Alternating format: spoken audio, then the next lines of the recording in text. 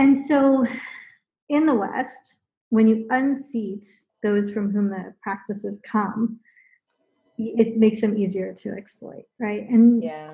I don't know that anyone intentionally did that, but I think that's the nature of privilege and power and supremacy, is that it by its very nature, it centers itself. So when Paramsa Yogananda came and taught the Parliament of World Religions, the white folks in the East and then in LA and the West who studied with him couldn't help but center themselves, didn't look like, why are there so few Indians here? We need to help uplift. Like, they just didn't even think about it, and they just centered themselves, and they became those lineage holders.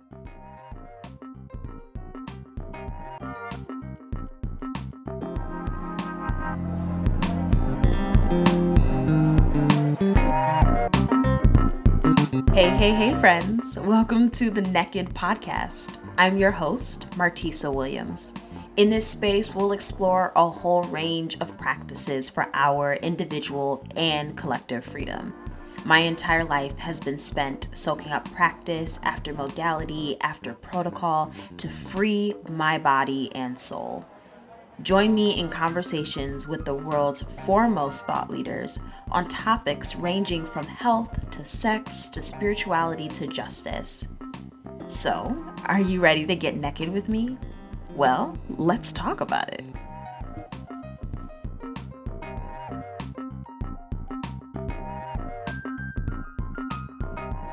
Hello, my friends. Welcome back to the Naked Podcast.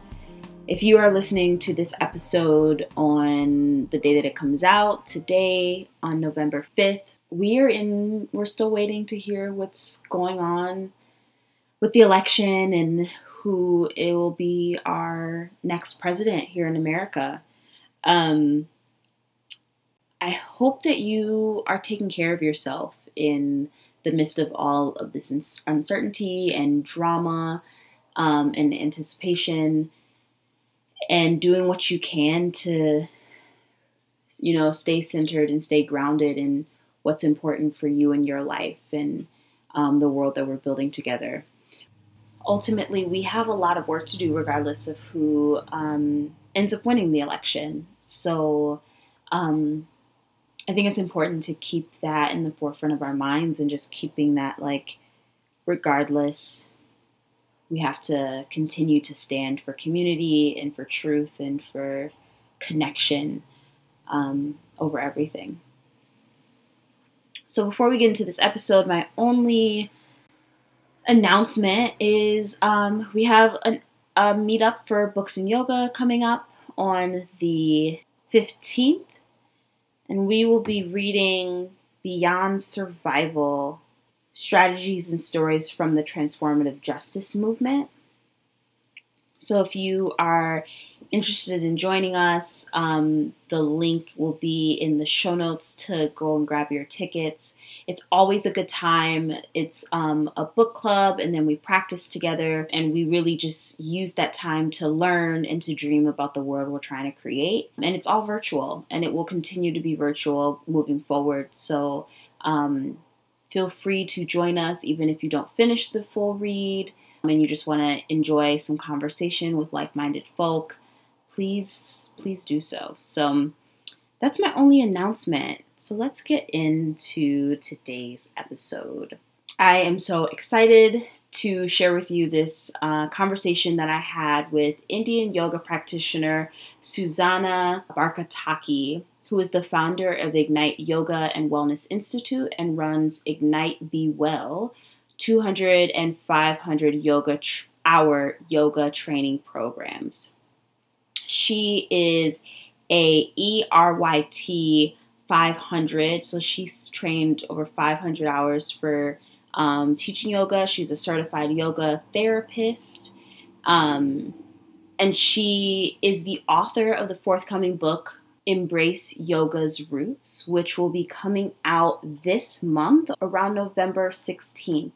I highly recommend checking out the book. I think it's really important for those of us who love yoga, have practiced yoga, to be listening to South Asian voices and POC voices in this movement, in this practice, and learning how to practice with integrity and depth, with kind of reckoning with the colonial rule that has really separated the practice of yoga in many, many ways. And that's really what we talk about in this episode. We get into how Susanna and I met.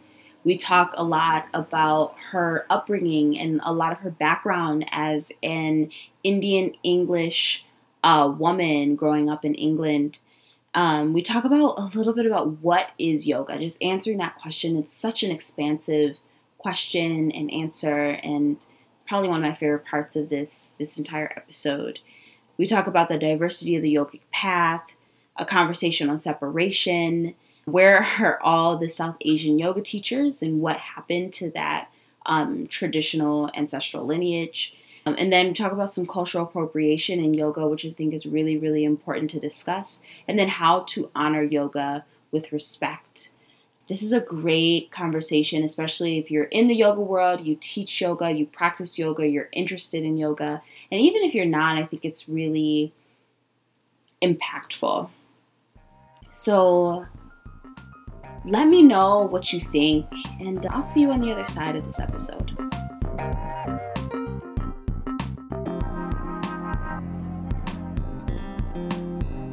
Hi.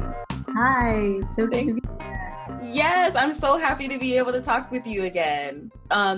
Susanna and I met, just for the listeners, Susanna and I met, 2 years ago at this point, maybe, at the yoga service retreat.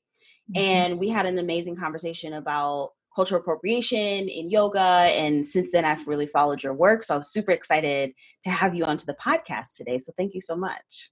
Yes, and at that circle where we got to share in a small group, we had a conversation, Martisa, that just like has been one of the, you know how you have these conversations and they stick, and it's like a driving force, you know, whether publicly or privately, for some of the work that that I've done over the last 2 years and some of the thinking about the work. That's amazing. Thank you so much. That's amazing. So I start with all my guests. The first question is, what made you you?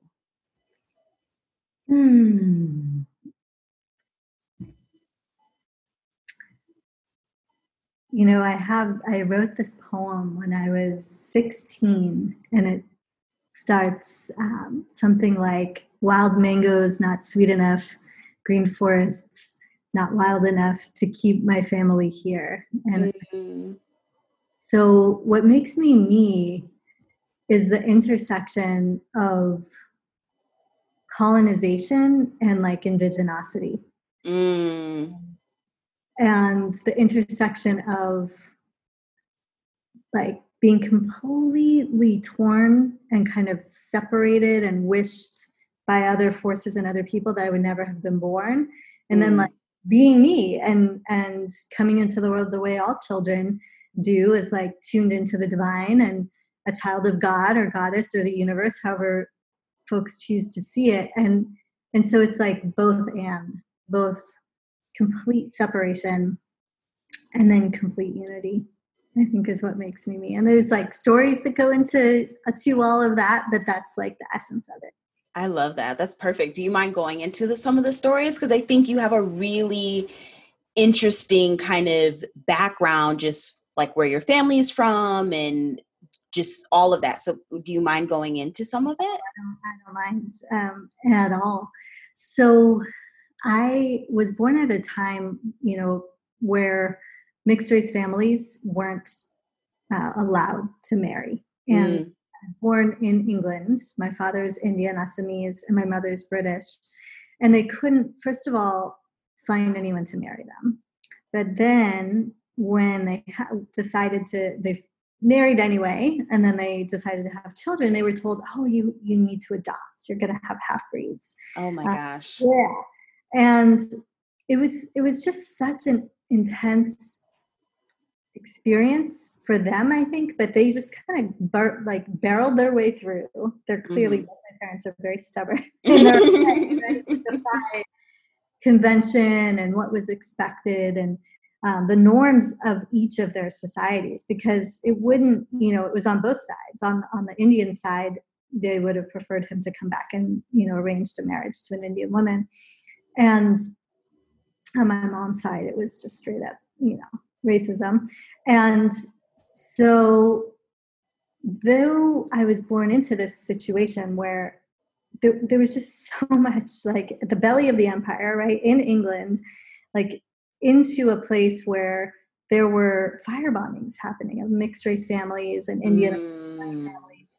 Constantly. It was a life under siege for folks of color in England, very similar to what it's like in the US, but even less numbers. So there were still at that time, now England in the big cities is very different and there is a lot more color. But, I remember walking down the street, this is jumping forward a little bit, but walking down the street and people just like sticking their heads out of their cars. Oh and, my gosh. Their necks, because they'd never seen anyone that looked like me or my brother. And we're pretty light skinned, right? Mm-hmm. Like folks go. So there was a lot of external forces of negation, of hatred, of, like everyone trying to erase who we were. And so at that point, I didn't really understand all of that. I was a baby in the womb.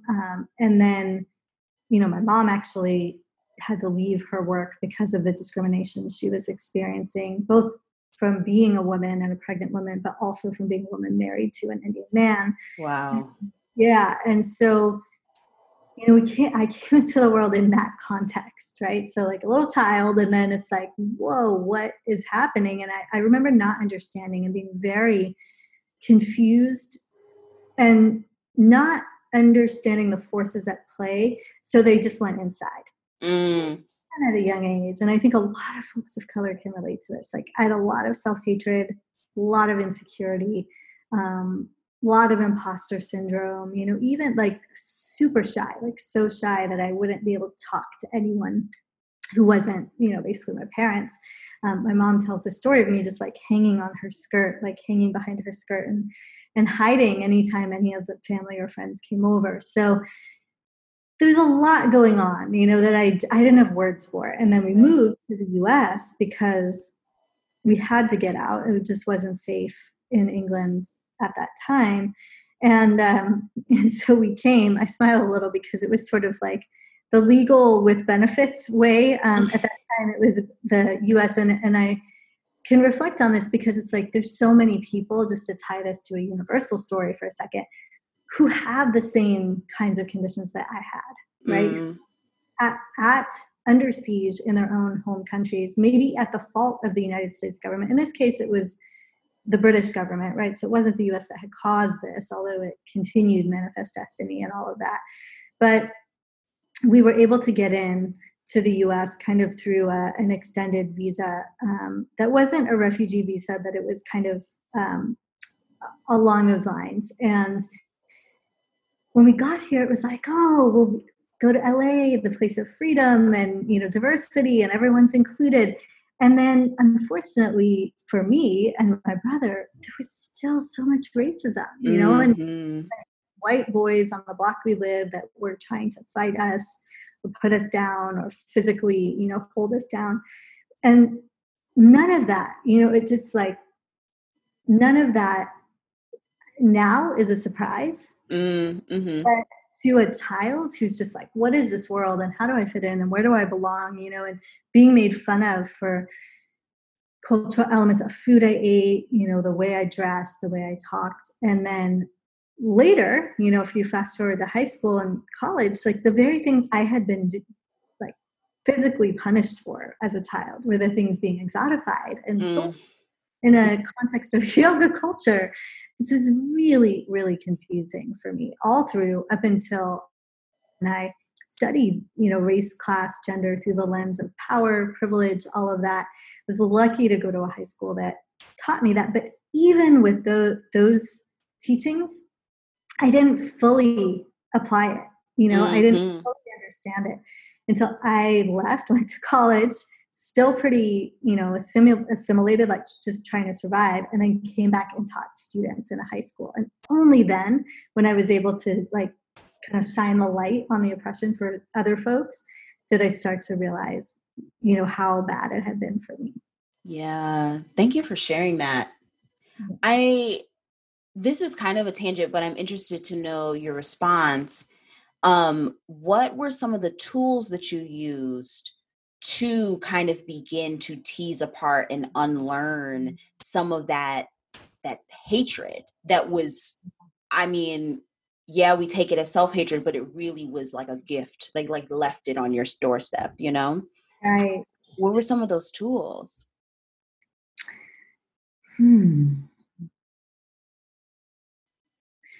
The biggest tool, I think a lot about the gift of, and it's like the gift in the wound, right? So at the high school that I went to, I went back and taught there. And I was teaching there. So I was just 21. I had just graduated college. I didn't have a teaching credential, but I was teaching there at a time when Patrisse Cullors, who is now co-founder of Black Lives Matter, Mark Anthony Johnson, who helped found Dignity and Power Now, a number of other folks were going through the program at Cleveland as students. So I'm like 4 or 5 years, right? So I'm in my first year teaching, they're in their last year as students. And things are just up, like for all of us. Things are up for me because of what's going on for my students in my own life. For them, like we're queer, we're folks of color, we're getting kicked, different people were getting kicked out of their families' homes, and immigration issues, like police violence. There was just so much happening. And so we formed a collective. It was really an ad hoc collective. It wasn't formal. We formed a collective of just like we need to be one another's chosen family. So when people picked out, when, we drive by a house or a place and we see the Confederate flag, like there's a place we can go to process, to cry, to grieve, to rage. And so we formed this collective out of the need of what we were all dealing with. And, even though it was different, there were different kind of overlaps depending on our identities and our positionalities, we all needed support. And part of that collective, we started to turn it a little more formal. And we met at least once a month, and we'd have spiritual space in the morning. So we'd always bring in, and what was great was like different folks would bring in practices from Ifa or Kondomble, from their roots, like African roots. Yeah. Other folks were bringing in, because we actually had some white allies in the early days. It shifted, and we did a lot of cross-racial work, but some white folks would bring in pagan rituals. I would bring in things, Vedic rituals. People would just bring in aspects from their own path and their own practices and their culture. And so we would always start with spiritual space. Then we would usually eat, like cook for one another, which is great, eat a wonderful meal, and then and often food from our different cultures as well. And then we would maybe do like racial justice work, or work on power, or work on privilege, or work on class. It just depended. And then in the afternoon we do like create some kind of action. So on a Juneteenth, performance art kind of thing that we were all planning, or we did something called Earth Path of a Deity, where we had spoken word and we were sewing costumes, and so there was spirit, there was justice, and then there was like service and creativity. Yeah. Recovery was like a fundamental, for a time, a number of people in the community went completely sober. Folks went in and out of sobriety, but the foundational theme of like, if we're not in recovery, we're reacting to something. So whether we're in recovery from white supremacy or from substance abuse, that framing really helped us, I think. That's incredible. Yeah. I was so, looking back, it's like, I wouldn't be where I am if it hadn't been for that community, despite all the rich cultural heritage, because it was there. I actually had a divination, an Ifa, and in the divination, the Baba told me, you need to do medicine. Like your path, your destiny is to do medicine. Now, he was saying this to someone who had been told as an Indian person like be a doctor, be a lawyer. My whole life. That's what I had heard. And I wanted no part of either of those. So like hearing that, I was like, oh, what does this even mean? Why am I being told to do this thing that all my uncles have been telling me to do that I don't want to do? He went on to explain, he's like, you know, in Ifad, like this doesn't mean Western medicine. Mm-hmm. You know, medicine for Indigenous people is a very broad thing. It doesn't just mean like you go to school for 8 years and you study and you do this. It's like maybe it's an invitation to go back to your root medicine. Mm. Yeah. And so that really like had me thinking, because I loved being a teacher. I was super committed to being a teacher and I had no interest in taking another life path, you know, at that point. I was pretty early on in being a teacher too. But I was like, okay, what is this telling me? What is this telling me? And what it was, I came to understand was, you know, some of my family in Assam in India are Ayurvedic practitioners. It's a form of indigenous medicine. And so I realized, oh, I need to study Ayurveda. And even though I'd lived and practiced, you know, some aspects of Ayurveda and some aspects of yoga my whole life, I had not formally studied either of them at that point. And so I looked everywhere to find an Ayurvedic school led by Indians. I didn't want to go to an Ayurvedic school led by white folks. I just didn't, you know, didn't with the message and the way it had come. That wasn't what I was being told to do. And so I found it and studied, and, you know, that kind of took me on this path that I've embarked on. And if it hadn't been for that community, that process of, you know, we reflected each other's light, right? Yeah. And even, I'm sure or I hope you have, and folks listening have, there's people who see you not for just where you are, but for like where you're heading. And they kind of lift you up or push you along or shine the light on that part of you. That's what that community was. Now, it wasn't without trouble. We definitely, you know, as close communities and family, chosen family, we fought, we had our issues. It wasn't perfect, but they really, I think we all tried to be that for each other. That's incredible. I had no idea you had a connection with Patrice and Mark Anthony and all of them. Like, that's incredible. I mean, it makes total sense, like absolute sense. Right. And it's important actually, because without that understanding, first of all, I don't think, like, there's no yoga without justice. There's no, you know, it's like the message that I've brought to the yoga world couldn't have come without an intersectional understanding. And I couldn't have brought an intersectional understanding without having grown up alongside someone like, you know, Patrice or Mark Anthony or Carla, a number of other folks that Richie, you know, I know you've interviewed, who's amazing. Richie went to the school that I taught at. Right. That's crazy. Wow. Yeah. That's amazing. Be the Change community that we all like helped co-create and cultivate together. So all of these things, it's like, all of these things happen not in isolation, right? Movement happen in isolation. So I think for people listening who are like, but I don't know how to start, or I don't know how to continue, it's like, call up those people that are your inspirations, or that you just see, or that you're like, wow, they seem cool. And just be like, hey, can we chat? Can we get to know one another? Can we, you know, support one another? How can I help you? Right? It's really in the relationship building. And that time was a unique time. It's different now. You know, that was like, we were young. It was very organic. It was really necessity, you know. But now I do the same thing, just a little bit. It's maybe, I mean, I'm older now, so it's a little more forced in a sense. I have to be like, hey, I think your stuff, let's build together, you know, but it's really not that different. Right. So I want to kind of go back a little bit, or set some foundation, because surprisingly enough, this is the first episode that we'll talk about yoga at all, which I think is actually perfect, because I wouldn't want to talk about yoga outside of this kind of foundational context. But as a yoga teacher, it's funny because I've kind of really brought distance to myself with my practice, and not necessarily with my spiritual practice. But I stopped teaching. I had a lot of questions for myself. And so I would love to, the question I have for you is like, what is yoga? Which is, you know, obviously the ginormous question, but I love your answer to the question based off of your book. But I have found I have become really disillusioned with Western yoga. And I stopped teaching in studios and formal studios because I was having a really hard time convincing myself I was doing it the way that I wanted to be. I mean, like in a way of reverence, in a way of honoring.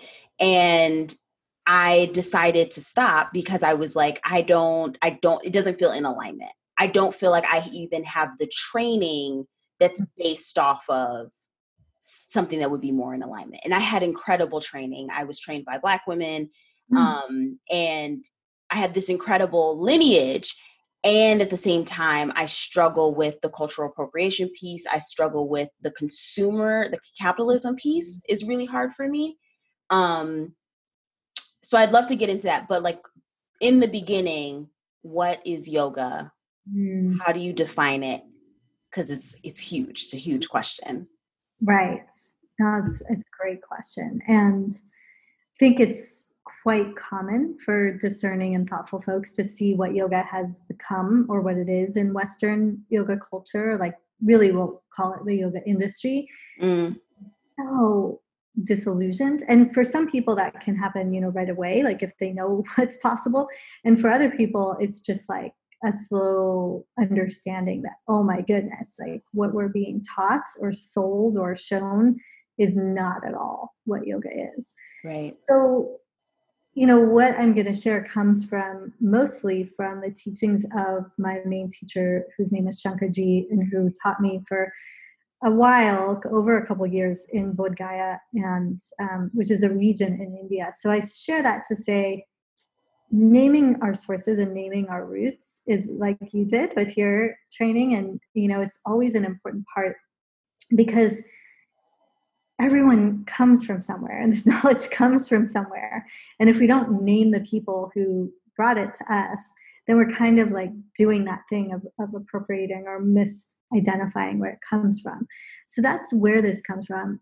And there are hundreds and hundreds of texts. We've only translated into English a very small number of yogic texts. So first of all, there's a vast amount of yogic knowledge we don't even know about yet.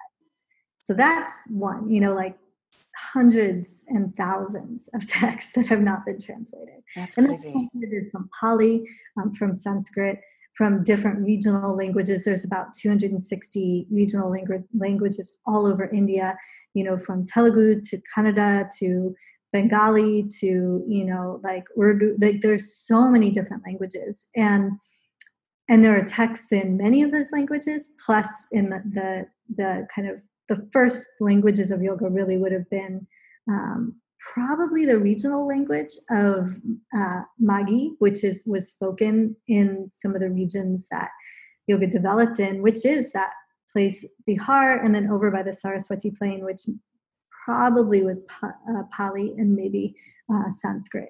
We don't really even know. There's a lot we don't know. But so I say that to say it's a rich and vast tradition.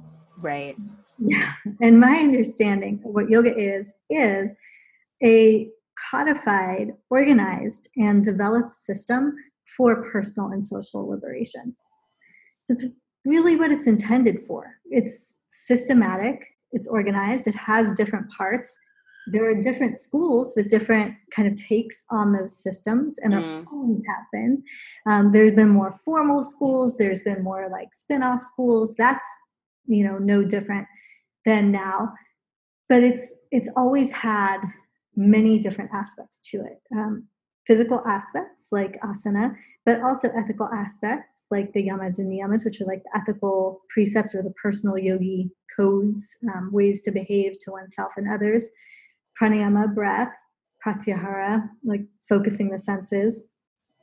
Dharana, which is like mindfulness. Dhyana, meditation. Samadhi, bliss and joy. And cultivation of liberation and interconnection. But also a lot of other things we don't talk about, even beyond the Eightfold Path. So when I started talking about this, I said, okay, practice not just asana, which is the third limb, but the other 7 limbs.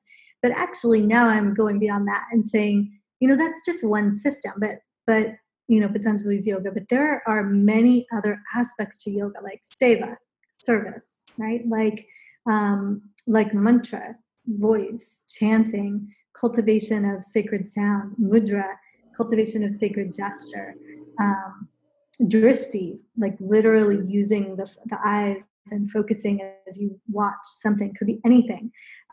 There's so many aspects to yoga culture and yoga practice that get left out, or that get completely like whitewashed or washed over in yoga in the West, that are integral to what it means to find one's own liberation and to share that with others.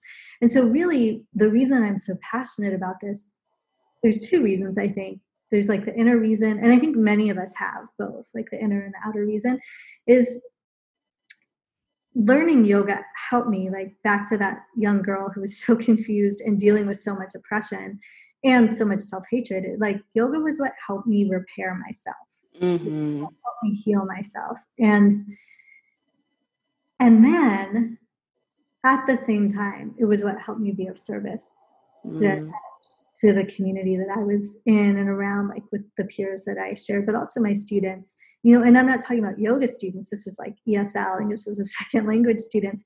It was yoga I taught them. I wasn't teaching asana, but it was yoga. I was practicing with them. Not, again, asana, but just a way of being and an uplift. And so I think it's like if we don't practice the full expanse of what yoga is, we're missing out on a path of liberation. And it's a path that didn't come to any one person. It's different than Islam that came to like Muhammad, or Christianity that came to Jesus and that Jesus was a spokesperson. Yoga, there wasn't like one spokesperson of yoga. There were many practitioners, many practitioners all over, as far as we know, the Middle East, and also like what's now the subcontinent of India, Pakistan, that region, for thousands of years. And so if we're like just taking one little part instead of looking at the whole system and trying to practice it and share it, then we're really doing a disservice to that system of liberation. Yeah, I love that. Because I mean, the asana piece is incredible, obviously. But the whole, I think I oftentimes think like what would it look like for Westerners to honor yoga in its entirety? Like, what would that look like in our studios? What would that look like in practice? What would that look like throughout our days? Because I mean, it's a multi-billion-dollar industry here. So it has a reach. Like if that tells you anything, it tells you it has a reach. So I'm interested in your dream space about what it would look like for it to that level of reach to honor yoga. What would that look like? Does it have to be outside of a capitalist model in order for it to be honoring, or can it be? What are your thoughts on that? Yeah, this is a great question. I feel like as a change agent, as an activist, I often say I work both outside systems to dismantle them, within them sometimes to try to seek change from within, and like even policy changes, right? So I'm kind of doing all of the things at once. And understandably, some people critique me in different roles. I'll give a concrete example. As a consultant, I never worked for Yoga Alliance, but Yoga Alliance reached out to me a couple of years ago and said, hey, we want to do better. Will you consult to us? And I said, okay, you have to hire other South Asians to do this too. And they did. And I offered many thoughts and suggestions and didn't hold back, but they didn't implement a lot of what I suggested, right? So in that case, someone could critique and say, well, Susanna's working for, even though I never worked for them, but I was willing to work within the system and give them a chance, right? That is one aspect. Whereas when I created the Honor, Don't Appropriate Yoga Summits, and there's a third one to come sometime, but the first one was majority folks of color, talking about how do we honor and not appropriate. The second one was all South Asians, and the third one will just be BIPOC. The Black, Indigenous people of color only, and we'll talk about intersectionality, which is a necessary thing to talk about, and samadhi, like how do we get to liberation. So that for me was working more from the outside, right? No one was platforming me or folks to like me at all, anywhere in the yoga world. So it's like, F this, I'm just going to create my own damn platform. Right. And interestingly, I'd gotten a little money from my grandma who had passed away on my British side. And so, because it takes money to do these things, right? It's still a little questionable because I was working within a capitalist system, right? I had to have some help to get some online stuff up, but it was very DIY, but still working within that structure. And then it created a whole new frame where other people were like, wait, we don't have to wait for someone else. Like, we get to do our own thing. And there's been so many great, it can't be any one person. It's always got to be a movement and a community. And I think it is. So those are some different ways. And it's a long way to say, I think my vision is really the community. Mm. And there are people in the community who want to succeed within a capitalist structure, right? And like folks of color, Black folks, brown folks, South Asian folks who are like, I want to have a yoga business and I want to, thrive and have pleasure and have play and have joy within this structure and make it, right? Which shouldn't be a revolutionary frigging ask, but it is right now. And so I don't think it's on me to say, well, no, you shouldn't have that. I think ultimately, yoga at its root, I think in many ways is a counter-capitalist project. Mm-hmm. It's not a project that brings us to sense pleasure as an end game. Its aim is beyond that. And so in a way, it's like beyond capital, beyond life, beyond worldly interests. Do some of us maybe need to pass through like that time on our path or stay there? Yeah, right. And so there's so many different kind of ways and stages and evolutions. And I think there will be more and more kind of like those early renunciates. And I see actually many activists this way, and organizers. It's like they're completely focused on a higher cause, right? On a specific cause. And I mean, Patrisse, I think, and I'll share Patrisse's example, Patrisse Cullors, who wrote a book that if folks haven't read, they should definitely read called for sure. Yeah, When They Call You a Terrorist, a Black Lives Matter memoir. So she shares her story. And Patrisse is now like featured on Vogue and on Ebony. And like, so she's working within a system, but why, right? It's always for the sake of what? As one of my colleagues, Tanya, always says, for the sake of what? Well, she's doing it to further a message. Right. And so I think it's that. It's like grassroots, activist, kind of renunciate in a way. And then there's going to be some people who are doing it for the business aspect. I'm personally kind of interested in both. I'm interested in moving causes forward through using the tools of marketing and business and all of that. And I find that interesting. It's like a different kind of social change tactic, where the aim is really the impact, not the success of the project, but then the success is necessary in the world that we live in. Right. So it's kind of a both and for me in terms of the vision. And ultimately, really, I've been thinking on this too. It's like yoga available, the full expanse of yoga available to all who would want it, not in some like pushing it on people, right? Because not everyone wants it. Right. But the expanse of yoga available taught by folks themselves. You know what I mean? So like when I worked in the Valley as an immigrant in the San Fernando Valley, and I went to school as an immigrant, and then I went back and I taught. I was serving a community that I came from. And so there was a match, right? When I worked and shared yoga as, with teen parents, I had not been a teen parent. So there's not quite a match there for that community. Was I helpful? Yes. Would it have been really more impactful to help train one of those young people up to then be able to go back to their own community? Yes. So more like the vision is really community and collaboration and folks working within their own spaces to provide the uplift that's needed with yoga as a tool among many other tools. There's so many. Yeah, absolutely. I love the connection you make about, and when you define like what is yoga, you said it as like, this is about the personal and the collective.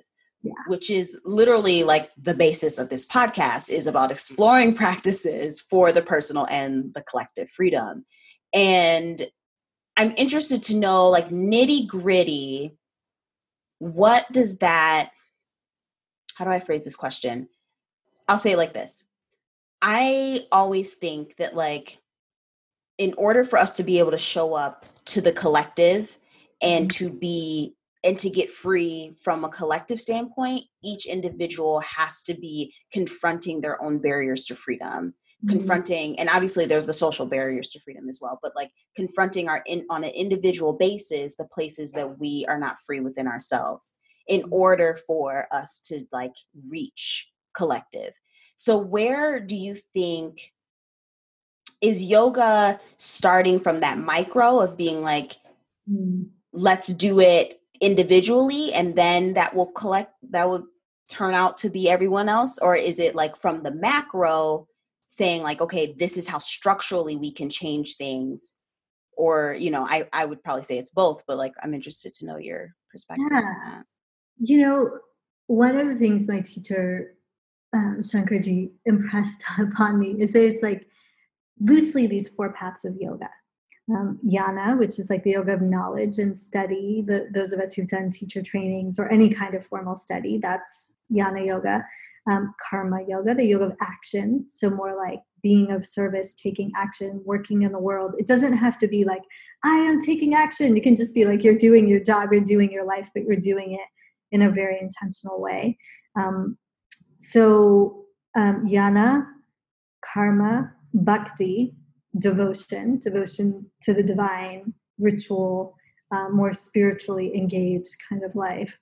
And Raja, Raja is like kingly yoga, encompasses more of the physical path, the Eightfold Path, more of that organized, codified path. And so there's already these 4 different ways. And I would say karma yoga is a little bit more like the macro, kind of working on, and bhakti too. Bhakti yogis can be the most generous practitioners of seva, of service you can ever, encounter. They're just like giving. I think of my grandmother, my Aita, who, she didn't have a lot of food for her own family, my father and his siblings. But when there was someone who came by her house or passed by in front, it was a small village, she would invite them in and feed them. And so that was just this automatic gesture of service, of seva. And that's like the bhakti yogi path. And so that's kind of engaging on the macro, on a micro level. Whereas like jnana yoga, more of the study, or Raja is maybe more kind of starting inward, starting here. So it's kind of both and all of us will be drawn to different paths, or maybe our personalities connect us to more different paths, and maybe even at certain times in our lives. I think of myself, my early life, when I say early, I mean like in my teens and 20s, was more of a karma yogi. Like I was out in the street, I was protesting, I was teaching, in LA Unified schools. Then I turned into jnana, and now I'd say I've continued that path of jnana yoga and also Raja yoga, just for context, right? So to me, it's both of those, while engaging seva and service, but less from a like detached way. I'm a little more engaged still. I can imagine that at a later stage of my life, I might be in an ashram. I might be, the kid is all grown up. I'm able to just spend many, many hours in retreat, in silence, in meditation. That'll be a different form of engagement. Yeah, I love that. I love how fluid yoga is, which I think trips up a lot of people, because it is so expansive. It's so fluid. It's so, there isn't just like a checklist and now you're liberated, right? There's this really beautiful constant circle of what yoga means, and so I think in our Western brain, it's so very linear, it kind of can like go right over your head. But I think it's a beautiful way. How multifaceted it is so beautiful to me. It is, and I actually want to hear your answer because I'm sure you've thought about it too. To the question you asked me about, like the vision of yoga, like for you, what is that like? Yeah, I think I too am the thing that has always drawn me. Okay, let's step back. So I came to yoga like in high school purely because like my friends were doing it. They were doing Bikram and, killing themselves in the sweaty rooms. Yeah. And like, I started there, but then once I got into that practice, I was like, there's something about being in my body this deeply that called to me in a way that I had not been called. And I'd been an athlete. I was a gymnast for years. I was a competitive gymnast, all that kind of thing. But there was something about being in my body in a regimented way that like sent me straight to some type of stillness.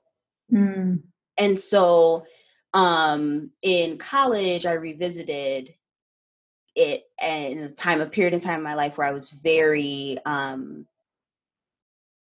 confused, lost, traumatized in that space. And so I needed something that was going to pick me up every day. So I was practicing literally every single day, just like needed it like water.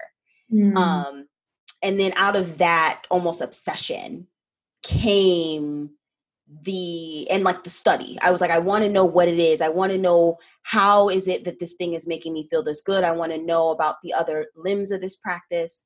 And as I began to kind of self-study with that and just going to all of the retreats, all of the, all the events in my local yoga studios, then I moved to wanting to share it for service. And that's when I began to teach. I'm sure you may be familiar, but Yoga for a Good Hood here in Rochester, New York. But I began teaching for that organization. And so then it became more of this outward service space.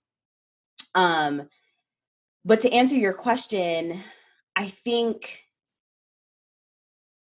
I'm always interested on how deeply the individual can be free.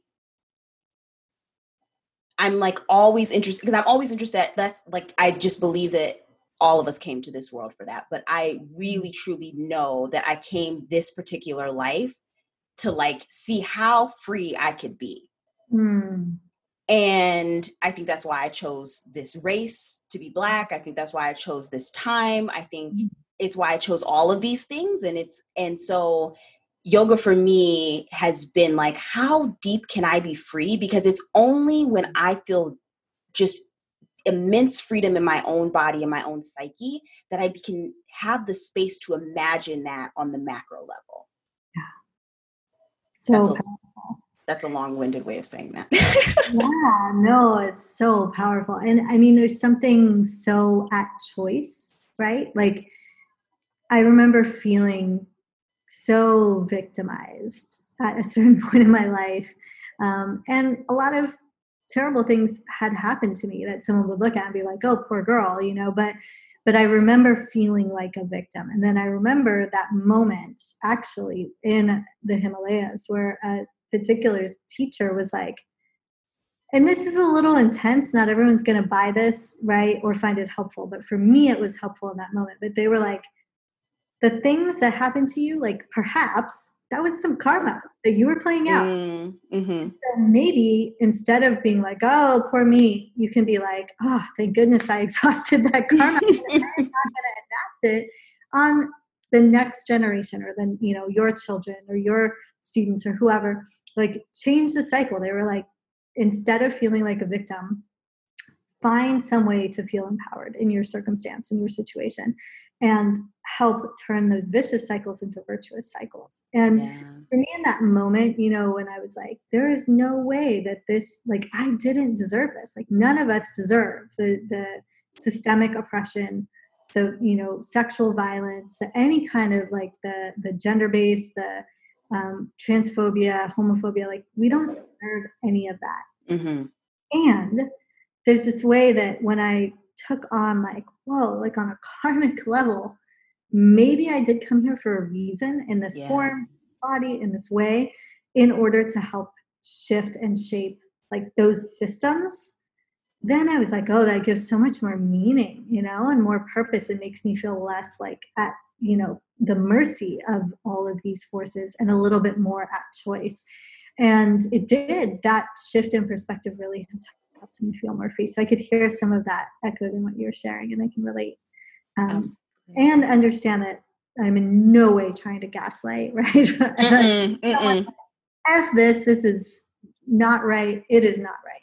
No, it's not. Absolutely not. Absolutely not. I think that what I've realized recently is the incredible privilege, I think that's the right choice of words, for our ability to at least, I'm going to say this and I may not love it afterwards, but our ability to be able to choose our own thoughts. And at least like to be, and maybe not even choose your thoughts, but choose how we want to perceive. Yeah.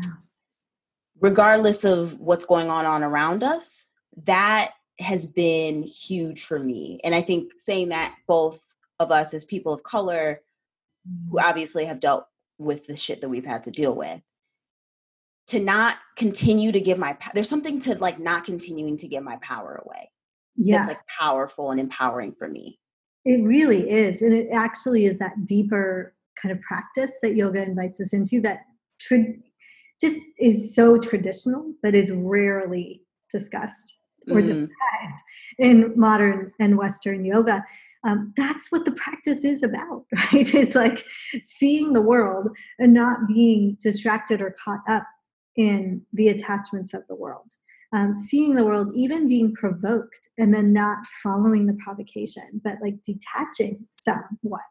All of the Yoga Sutras, like when you read, the Yoga Sutras, it gets very esoteric and very kind of non of the world, because that is a potential of the practice, is that, becoming something beyond just this body, just this form, just this state, and connected more to that big S self, like the universal self, the greater, whether we call it God or universe or spirit or, just continuation or interconnected energy, however we see that, it's an invitation into that, which truly, it's like, when I look back, I remember one of my friends in the community I was in was like, Susanna, she's like, I think I was born, she's a woman of color, she's like, I think I was another life, like a white boy, and maybe, a brown boy, and maybe like, and just hearing her say that, we were like 16 or 17, I was like, wow, that she could be in this form as a young Black woman and be like, I hate this system, but I also think in another life, I may have benefited and contributed to the system. Yeah. I'm going to act and do everything in my power to change it now. But I have empathy and compassion even for those who are in that different role. That blew me away. Yeah. Because that's the yoga. Like that, it is about like, there is no separation. Like there's no separation, and there never has been. And we have to change the perception that we've got. So that was in your book. That's like the big, almost like the crux piece for you in the book, is this piece about separation and like how to heal that separation, because yoga ultimately means unity, to come together. So is that something you can talk about, just the piece about separation from any perspective, but like from like the cultural appropriation piece, from, Western yogic space, like let's talk about the separation piece. Yeah. So, I mean, I want to turn into it because I actually experienced similar to what you experienced in college, feeling a lot of anxiety. I was having panic attacks, just the stresses of college, being in a new place. And I went to a yoga asana class, and I also, like you were sharing, maybe my own version of it, right? But experienced this like, at homeness in my own body, and found a way through some of that relief.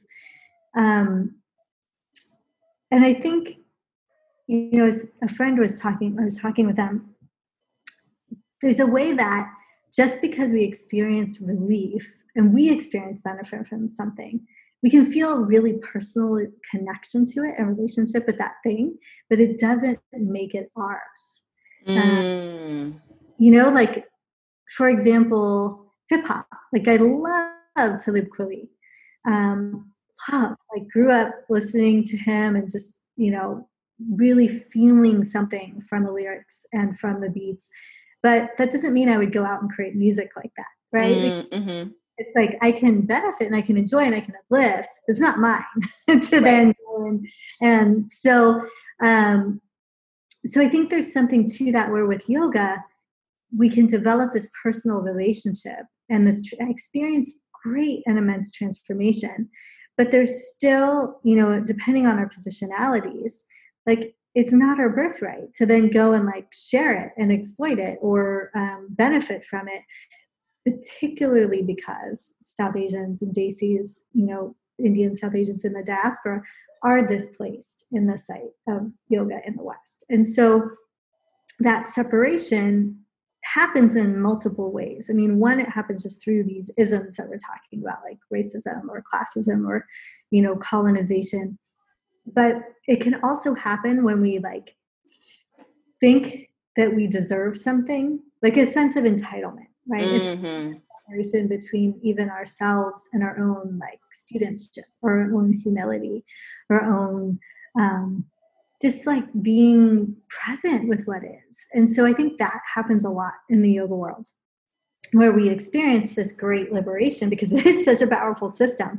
But then people go on and like do whatever they want with it. And that's where you end up with yoga and goats or beer yoga, rage yoga, and all of those things are actually harmful in terms of cultural appropriation because they are disrespectful to the tradition, but they're also taking it out of context of that broader system of liberation, where, there is a separating it out in a way that's harmful, right? And so I think the reason that separation is such a theme for me, besides just that it, I think, is the theme of so many of our lives and has certainly been of mine, is that's what's happened to yoga today, is it's been cut up, it's been divided, it's been separated. And because of that, the way to unity for ourselves and for yoga is to explore and really look clearly at, well, where is that separation happening? And where can I be in more integrity and act from that place of integrity and become more in alignment, not physical alignment like in a pose, but more alignment with values, with yoga itself, developing a relationship with the full expanse of yoga. Yeah, that's a beautiful way to put it. My thought while you were speaking was there's a line in your book where you were talking about how you were reaching out to different festivals and things like that and being like, hey, there's no South Asian folks here. Like there's no people of color on your docket. There's no trans folks. There's nobody of size. Like there's no kind of diversity here. What's going on? And then you saying like, I have some musicians for you that would be great. And their response was like, it's too authentic. Yeah. That piece, like it slapped me across my face because I was just like, what? Like too authentic. Why aren't there, I have a couple questions. Why aren't there more, this is a dumb question, but I'm going to ask it anyway. Like, why aren't there more people of color, specifically South Asian teachers in the forefront? Yeah. In your perspective? No, I think it's actually a really deep question. And it's not a simple answer. It's not just white supremacy or just racism. Because I want to be really clear, there's a lot of Black women, in particular it's Black women, leading the way in yoga in the West. And you and I know it's not without struggle to get to the places that they've gotten, right? So there's people doing it. So why are there not South Asians? Well, I think one of the aspects, there's two real reasons. And one is when the British colonized India, which they first colonized economically, like in the 1600s, and then in the 1800s it was political rule. So it's about 400 years of, domination. They had to tell, like all oppressors tell stories of those they oppress. They had to tell a story of inferiority of Indians. And so one of the aspects of the stories was that the practices, the culture, the spirituality was heathen, was less than, was freaky, was weird, was, an aberration. And so even people of my generation, our families, if we say we do yoga, some of the elders, like the aunties and uncles, and the grandparents' generation are like, oh, what are you doing? What is that? What's that weird thing you're doing? Because they internalized that oppressive narrative. Now, in part, again, it's not an accident because yogis, even before it was even a political rule in India, yogis actually banded together, right, like the karma yogis, and tried to throw a wrench in the machine of empire and would disrupt trade routes, would slash, train tires, they were disrupting the mechanisms of control. And so because the yogis were doing this, violent, nonviolent, it's a gray area, property destruction in that way. But to them, that was an act of ahimsa. Mm-hmm. And because of that, they were called hoodlums. I'm trying to remember the word. Like, there's a word that now it might be. I'll have to look it up. But a word that came from the description of the British describing these yogis as like outlaws, essentially, that now we use today in the U.S. That basically means like someone who's kind of a good for nothing, right? And all of that narrative got internalized by many, many Indians. And it was a narrative of oppression. It was a narrative that itself was untrue and was a tool of finding more control. So it's built in with Manifest Destiny, the idea that the British, the white folks, like, were the ones destined to rule and to civilize this land and these people that went through India, Africa, all sorts of places. And because of that, the lineages of yoga practitioners and Ayurvedic practitioners were broken. Like, first, because a lot of times the practice was criminalized, right, and by the British government, but then that was also enforced by other Indians. So it's complicated. It's not so simple. So that's one reason, I think. And then the second is because, and this is more about white supremacy, because when the actual seat of authority, because even with all that disruption, I grew up, like, when I couldn't sleep, my dad would guide me through yogic breathing and visualization exercises to help me fall asleep. My aunties would teach me yoga ethics. Mm. So, came in through the folklore, through the folk knowledge and the folk wisdom. And as so many of our traditions, like, when we look, we're like, oh, that's a part of that. Oh, that's Santeria. That's, like, oh, I see now. Like, it just kind of bled on through. Yeah. So we still had it. I still was raised with it, but it just wasn't ever formally taught. And so in the West, when you unseat those from whom the practices come, it makes them easier to exploit, right? And yeah. I don't know that anyone intentionally did that, but I think that's the nature of privilege and power and supremacy, is that it by its very nature, it centers itself. So when Paramsa Yogananda came and taught the development of world religions, the white folks in the East and then in LA and the West who studied with him couldn't help but center themselves. Didn't look like, why are there so few Indians here? We need to help uplift. Like, they just didn't even think about it, and they just centered themselves, and they became those lineage holders in that case of the knowledge as it came through, because then it makes it easier. Like, oh, this thing's so powerful.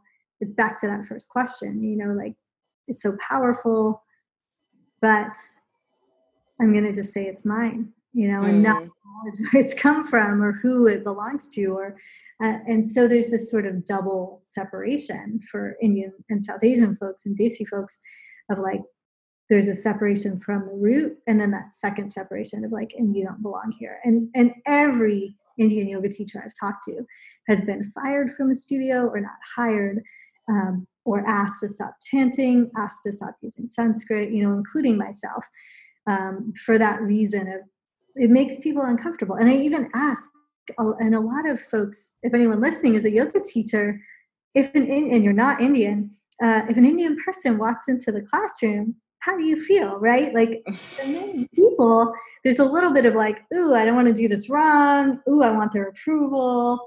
Ooh, I hope I'm not, and none of that is theirs. Like, right. they're responsible for teaching the teacher.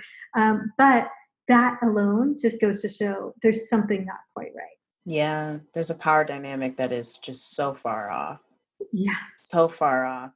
Yeah, it was. I'm glad that you brought up the Yogananda piece, because I was actually going to ask about that and how there were these incredible yogis that came over here as part of like their yogic practice to continue to share it. But it's like something just went left. It's like next thing you know, I was wondering, like, was it by design, or is it literally, you kind of answered the question of like, they couldn't help but center themselves. Yeah, I think it's not, it's sort of by design of what you originally said, like capitalism, white supremacy, like that's just what it does. And there are ways in which I think even some of the early Indian yogis and yogic practitioners are complicit in that, right? Because again, this gets into intersectionality. There were I don't think Yogananda, but there were some Indians who tried to argue for their whiteness. Now, they didn't succeed, but tried to argue to qualify themselves as not people of color in order to have benefit from their proximity to whiteness, right? So that, to me, is like there was already stuff going on.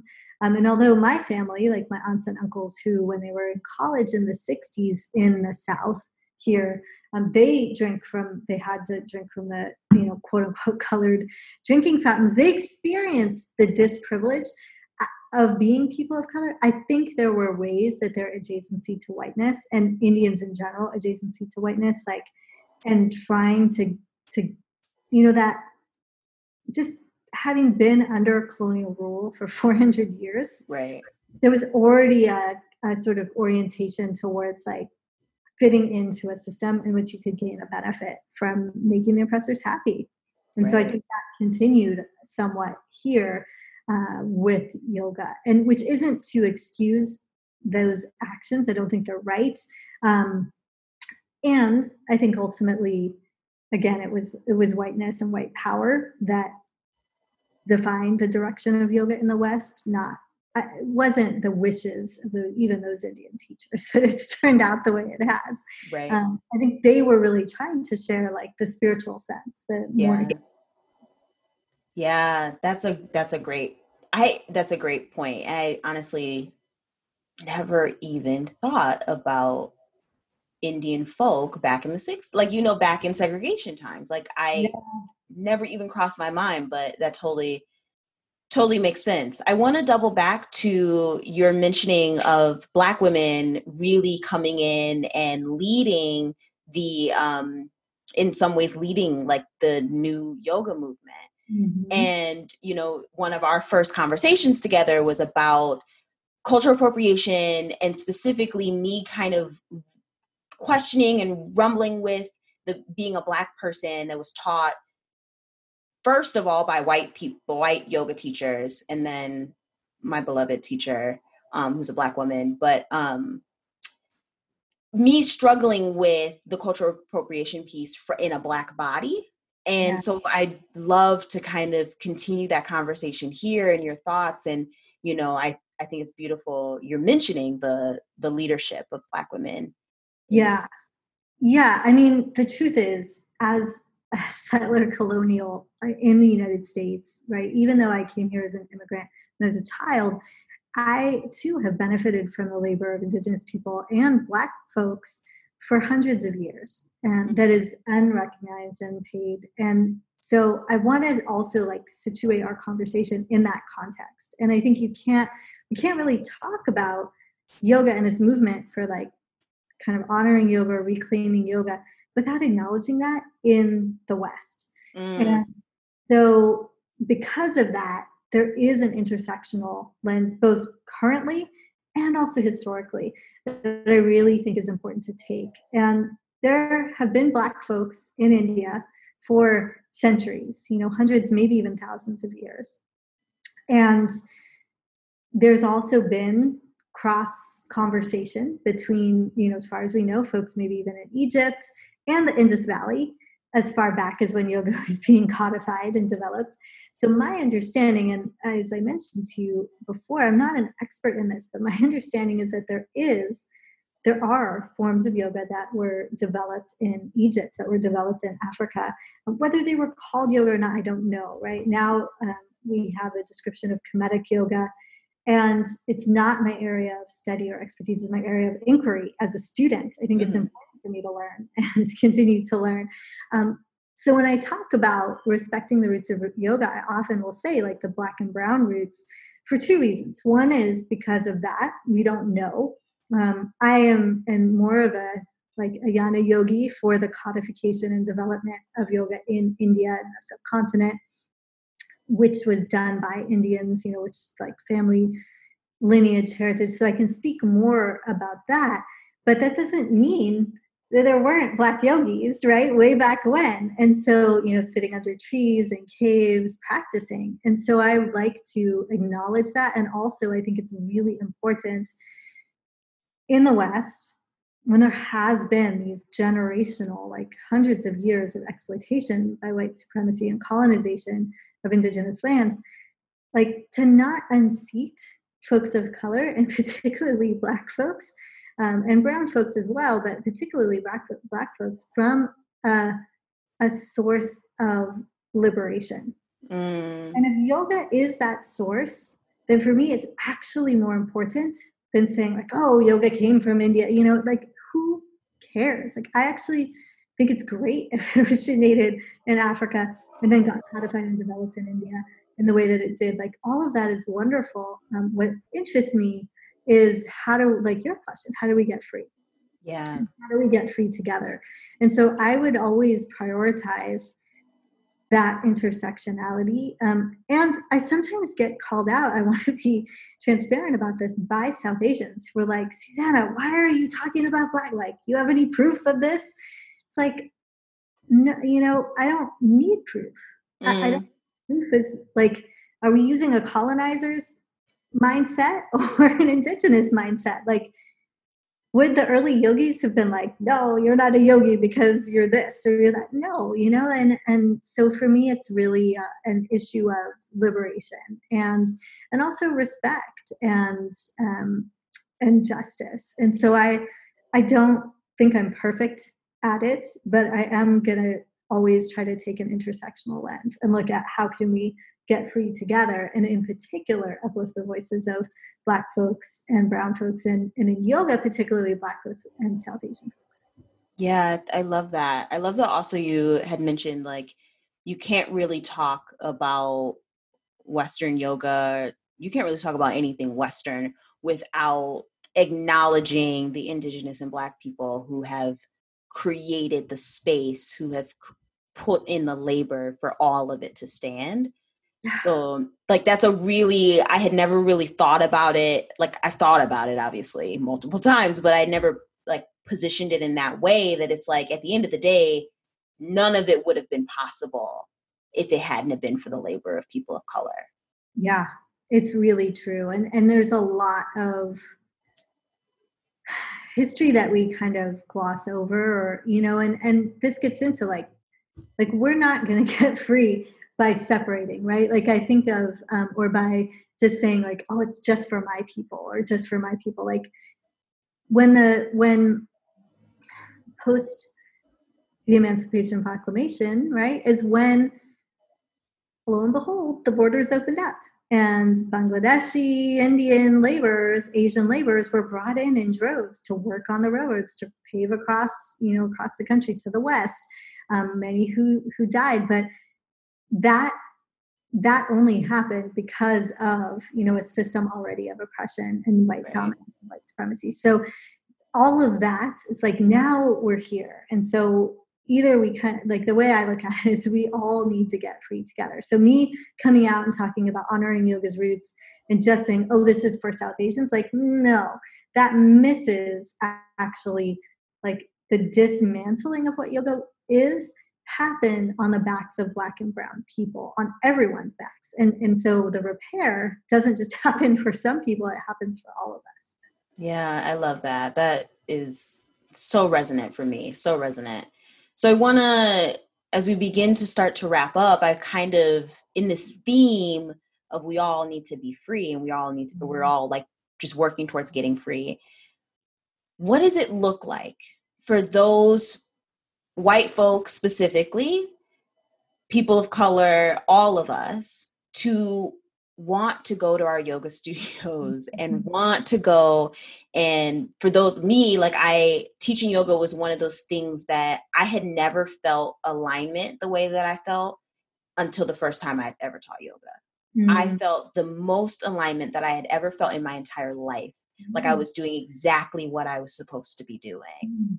And it has been so sad. It's been so much grief for me coming from that space and then being in this disillusioned space of not really knowing how to navigate and where to be.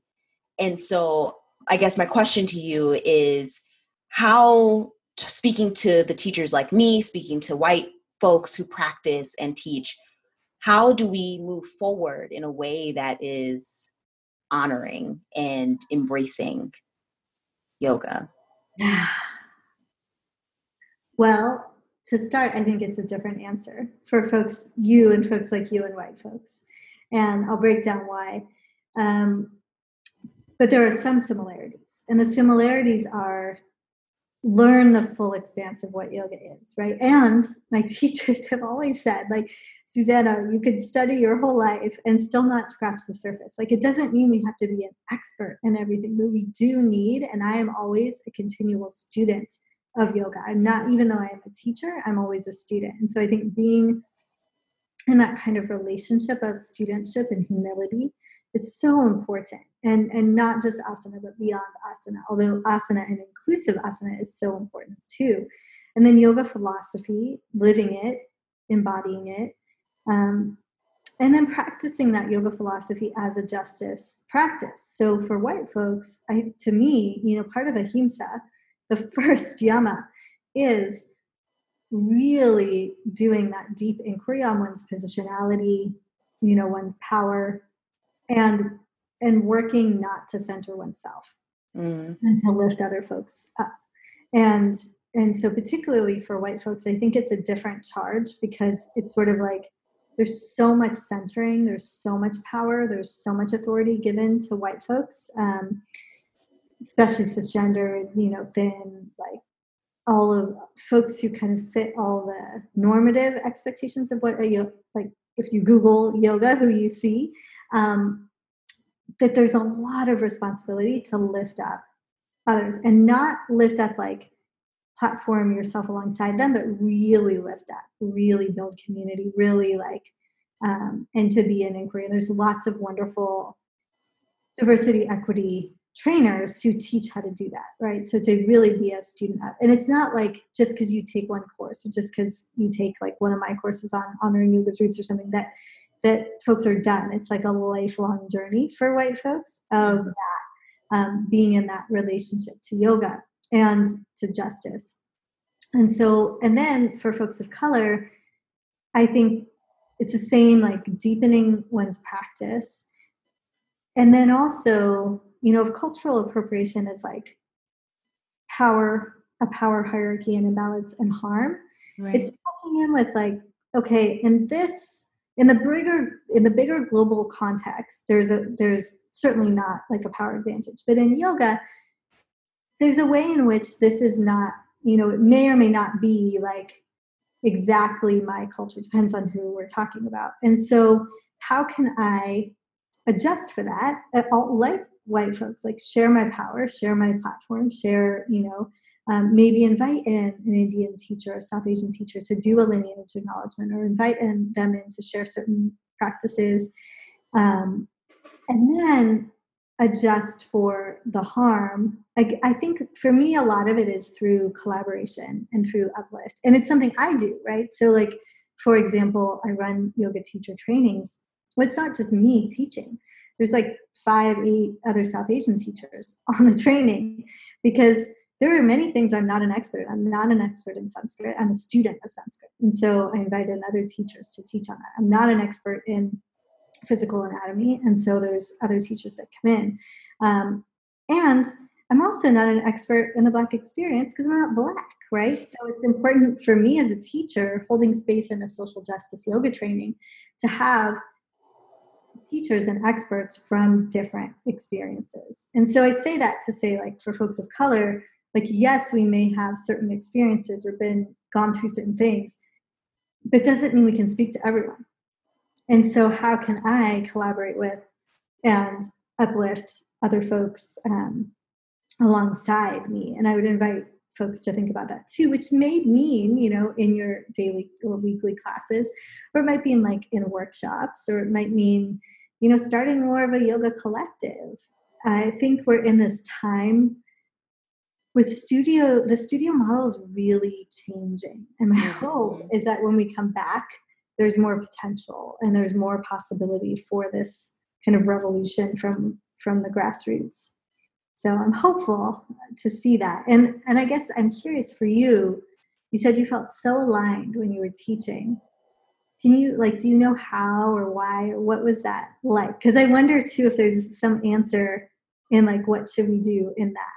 Yeah, I began teaching for the organization that I was trained under, Yoga for Goodhood, which provides free and accessible yoga classes to everyone, but with an emphasis on people of color, Black folk. And when I first started teaching, I was teaching classes that were at least 50% Black. Wow. And so for me, there was very much alignment of, being able to play different types of music that you wouldn't maybe necessarily hear in a white yoga class, and being able to speak to things in that class about embodiment, about oppression, about femininity, about all these different things that none of the teachers that I had been taught by were bringing that in. And so there was it was the alignment of the people that I was able to teach. And there was an alignment in the reciprocal. There was a reciprocal relationship that as I taught at more studios and, was trying to make money off of teaching and things like that, I lost the reciprocal relationship. That's amazing. Yeah. So I think there's some insight in that, which is what I'm hearing is you got to really define who you were teaching to, and who you were teaching to was part of you, and you could speak really authentically and really bring the yoga tools and yoga philosophy to bear in a very relatable way. And so my hope is that, the thing is that we've seen is we really don't need these systems and these structures that are oppressive. We just don't. We can create our own systems now. And as these other structures are falling apart. And so maybe it is getting together with a number of other folks of color or reconnecting with that organization or any new one, right? And creating classes where you're unapologetically, this is for Black folks. That's who this is for, this workshop, this training, this retreat. And I think we get to say that now, I'm doing something just for South Asian folks. And I feel great about it. And, there's many other things that people can do that are for everyone. So right. it's not, it's not an issue of being exclusive. It's an issue of like, these are the folks who haven't been served. The typical yoga class that one would walk into actually is catering to white people. So we've got a smorgasbord of that, and we're just over here doing a few little things. And I think that tide will shift and it'll become much more accessible for more communities. So I'm excited for that time. I think I'm really hopeful for that. I think it's not an easy transition. There's a lot of struggle, a lot of suffering for so many of us, and yet I'm hopeful that with all the suffering, a call to a more authentic kind of depth of practice, a practice that grapples with life and death and sickness and racism, that's what's going to be birthed forward. Yeah, I love that. That's a perfect way to end. Perfect way to end. Before I ask the last question, where can people find you when this comes out? Your book will be coming out as well. So where can people find that? And support you. Yeah, so my book should be available at most places books are sold, but the main place you can find it and link to it is on my website, which is SusannaBarkataki.com/book. And there's a free chapter connecting the roots of yoga to trauma-informed yoga that folks can download if that's the most accessible. And then there'll be a link to buy the book there as well. Awesome. Thank you. And just to wrap up, what is lighting you up right now? I have really been loving journaling. I love getting up in the morning, doing a little yoga asana, a little pranayama, like breath work, and then getting out my journal and just writing, and letting what comes through come through. It's a form of svadhyaya, a form of self-study for me and self-inquiry, and also helps me not take myself too seriously. Yeah. I love that. Thank you so much for coming on. It's been such a pleasure to be able to talk with you. It's so great to talk with you, and I look forward to hearing this and also seeing what other stuff you're creating and where all this goes with yoga and beyond. Absolutely. Thank you. Ooh, such a good episode. Yoga is one of the most precious parts of my life. My relationship to it has been up and down, rocky and really smooth, but I tend to always somehow find my way back to it. I hope this episode inspires you to deepen your own practice or start your practice if you don't have one. But yeah, so please support Susanna and her work, her new book that's coming out. I had the pleasure of being able to read an advanced copy of it, and it's a really incredible piece of work and just good for any person that's interested in this incredible practice. So yeah, please support and continue to support this show and share and like and subscribe and do all the good things. Your support always means so much to me. And if you're interested in joining us for Books and Yoga next week, go ahead and get your tickets at the link below. Have a restful, attuned, slow, juicy week. And I will see you in a couple weeks. Bye.